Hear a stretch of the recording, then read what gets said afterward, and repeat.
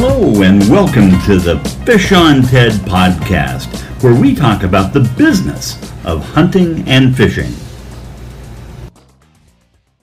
Well, our guest today is George Marlowe from Fall Creek, Oregon. George transitioned from being a guide in Oregon to becoming a guide in Alaska, and within a few years he was in charge of a fleet of 7 sports fishing boats out of the premier Southeast resort called Pybus Point Lodge. Welcome, George. Thank you. You know, our topic today is transitioning from being a Pacific Northwest fishing guide to an Alaska fishing guide. But before we get started, George, can you tell us a little bit more about yourself and how you got involved with fishing and, in particular, the fishing industry? Well, I started out when I was quite young, sport fishing, and actually, I've always had a reputation. If it had water, 2 inches of water, and I have a reputation of trying to catch a fish there. It's kind of interesting, but I did a small amount of saltwater fishing, on a commercial basis, and the saltwater fishing that I did gave me some really good experiences to how to handle the saltwater species. Yeah. Now, where were you commercial fishing out of? I commercial fish from Northern California to Southern Washington. Really? For salmon or what? I did predominantly trolled for salmon, and then did some albacore fishing late in the season, and also there was quite a few times that I'd go out sport fishing for the various types of rockfish, the lingcod and other kinds of rockfish, the halibut, and those off the Oregon coast, and very, very much enjoy that style of a sport. Very good. You know, as guides go, right, they have some of the most amazing stories to tell. And before we get into this, the topic of the transitioning from a Northwest guide to an Alaska guide, can you tell us the most crazy day you've ever had on the water with a client? I have to kind of think about that one, but probably the person that went swimming that didn't really intend to go swimming. How did that happen?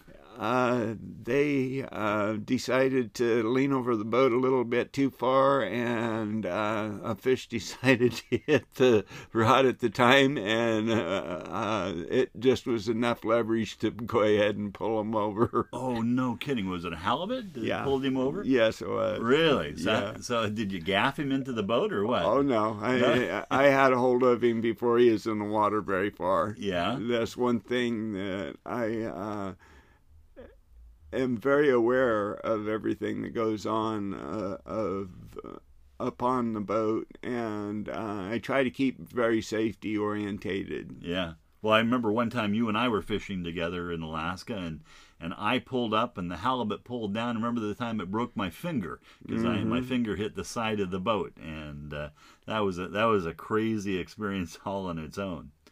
You know, although fishing may be similar here in Oregon, as it is in Alaska, what do you see as the biggest difference between the fishing down here compared to the fishing in Southeast? The fishing in Southeast, you're going to be handling a lot more time on the salt water than you will down here. Almost all of your fishing is going to be freshwater fishing. Right. When you're in Alaska, you're going to be handling more saltwater fish, and you need to know what their habits are, and they're like all the fish. They're looking for an easy meal to get to, and if you've got some idea of the terrain that they like, the tides, how they fall, you should be in pretty good shape to go up there and do pretty much what you need to do. How would you, if you didn't know how to read the saltwater and were down here in Oregon, how would you sort of prepare yourself to go up to Alaska? and figure out how the tides and how to read the salt water. Okay, the tides are actually quite simple to read. There's tide books in every known location on Earth, and it's a good idea to pay attention to what they can be, because you can end up high and dry Sure. With your boat. But if you fish on structure, and this is important in freshwater too, but if you fish on structure, you're going to have a pretty good chance of learning what you need to do to take care of the fishing. And the biggest thing is to keep it fun. If a school of salmon swim by, don't be afraid to put out some spinners or some salmon gear. And take advantage of the moment. If there's a school of halibut, I've seen them on the surface swim by, and there's no reason in the world not to take advantage of what the wildlife are willing to give you. Right. A school of halibut on the surface? You bet. Really? Yeah. Really? Well, and I guess that's different than it is down here, is it not? Because here you're usually fishing for maybe one or two different species of fish, but up there it's sort of a potpourri. You're fishing for a lot of different species. And that's true. Your saltwater fishing up in Alaska, there's a lot more fish to choose from, and there's a lot more fish there to fish for. The fish off the Oregon coast, they have a lot of the same species, but there are not as many available as there are up north. And this is why I say you can go on to just about any reef in Alaska and find fish. Down here, if you're in freshwater, you're basically fishing for either salmon or steelhead. Right. Up there, you can be fishing in freshwater for salmon or steelhead, but you've got 5 kinds of salmon that you can be fishing for in Alaska at any given time. And then you've got Dolly Varden that you don't have down here on a normal basis. Down here, you're fishing for basically the Chinook or king or the silver salmon, and that is it. And it takes a pretty good knowledge of reading the water down here. It's a harder read on the water down here than it is in Alaska. Sure. So, you managed a lot of guides out of Pybus Point over the 10 plus years I think that you were there.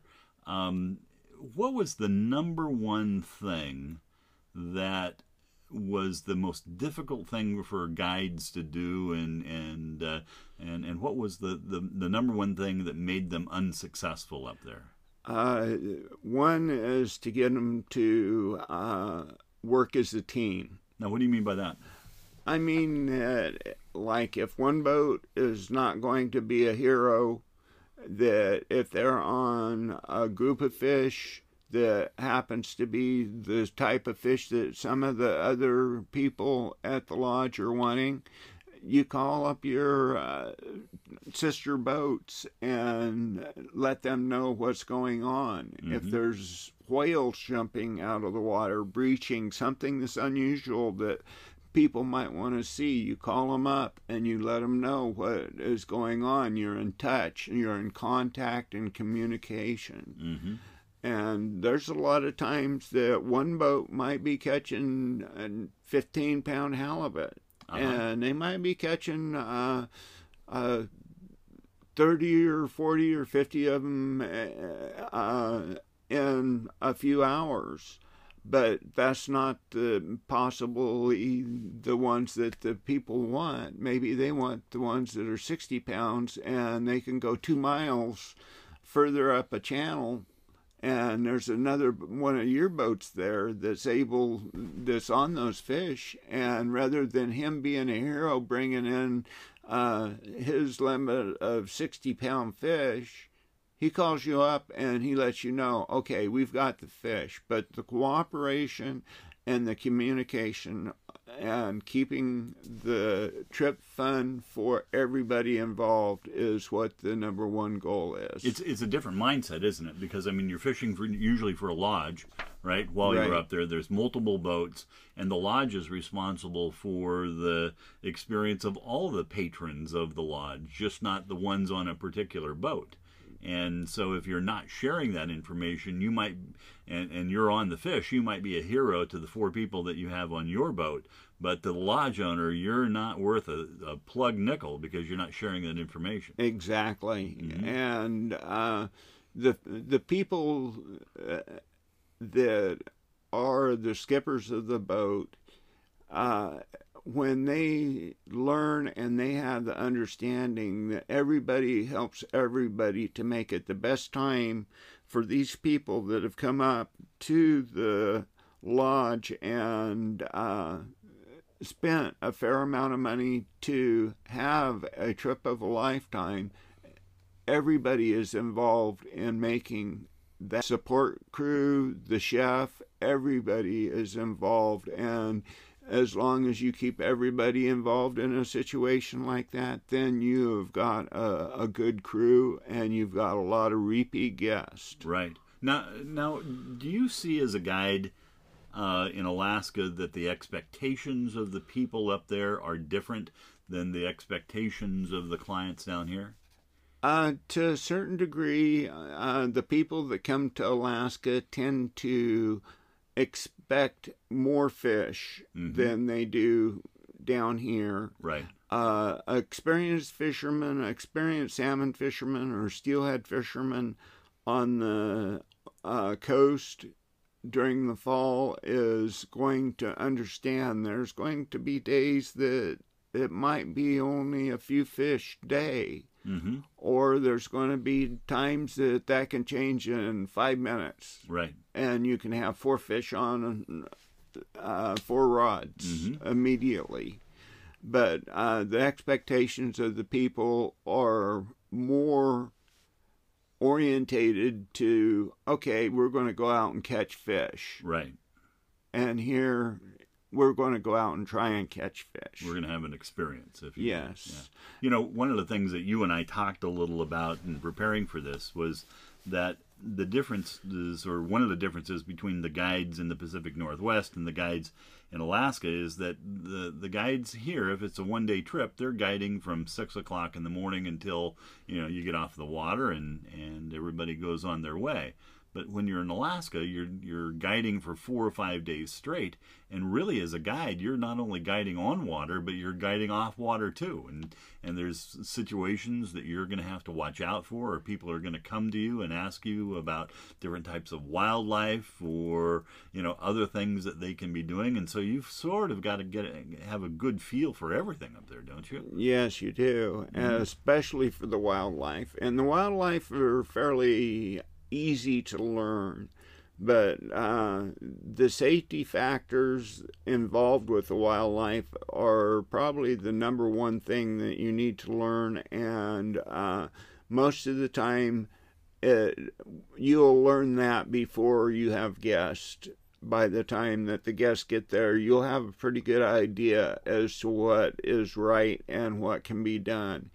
And the other thing that you'll run into occasionally is somebody will not want to buy a king salmon stamp and catch a king, and they'll want you to keep the king salmon. And I can tell you that you hate to let the king salmon go, but you need to let them know that they need to follow the rules. Got it. You know, one of the questions I guess that comes up quite frequently is that, you know, if you're running a drift boat down here, you're running a sled and you're fishing the coastal waters and you're successful at it, you know, you make a good living, and you make a good living for, you know, for a number of months out of the year.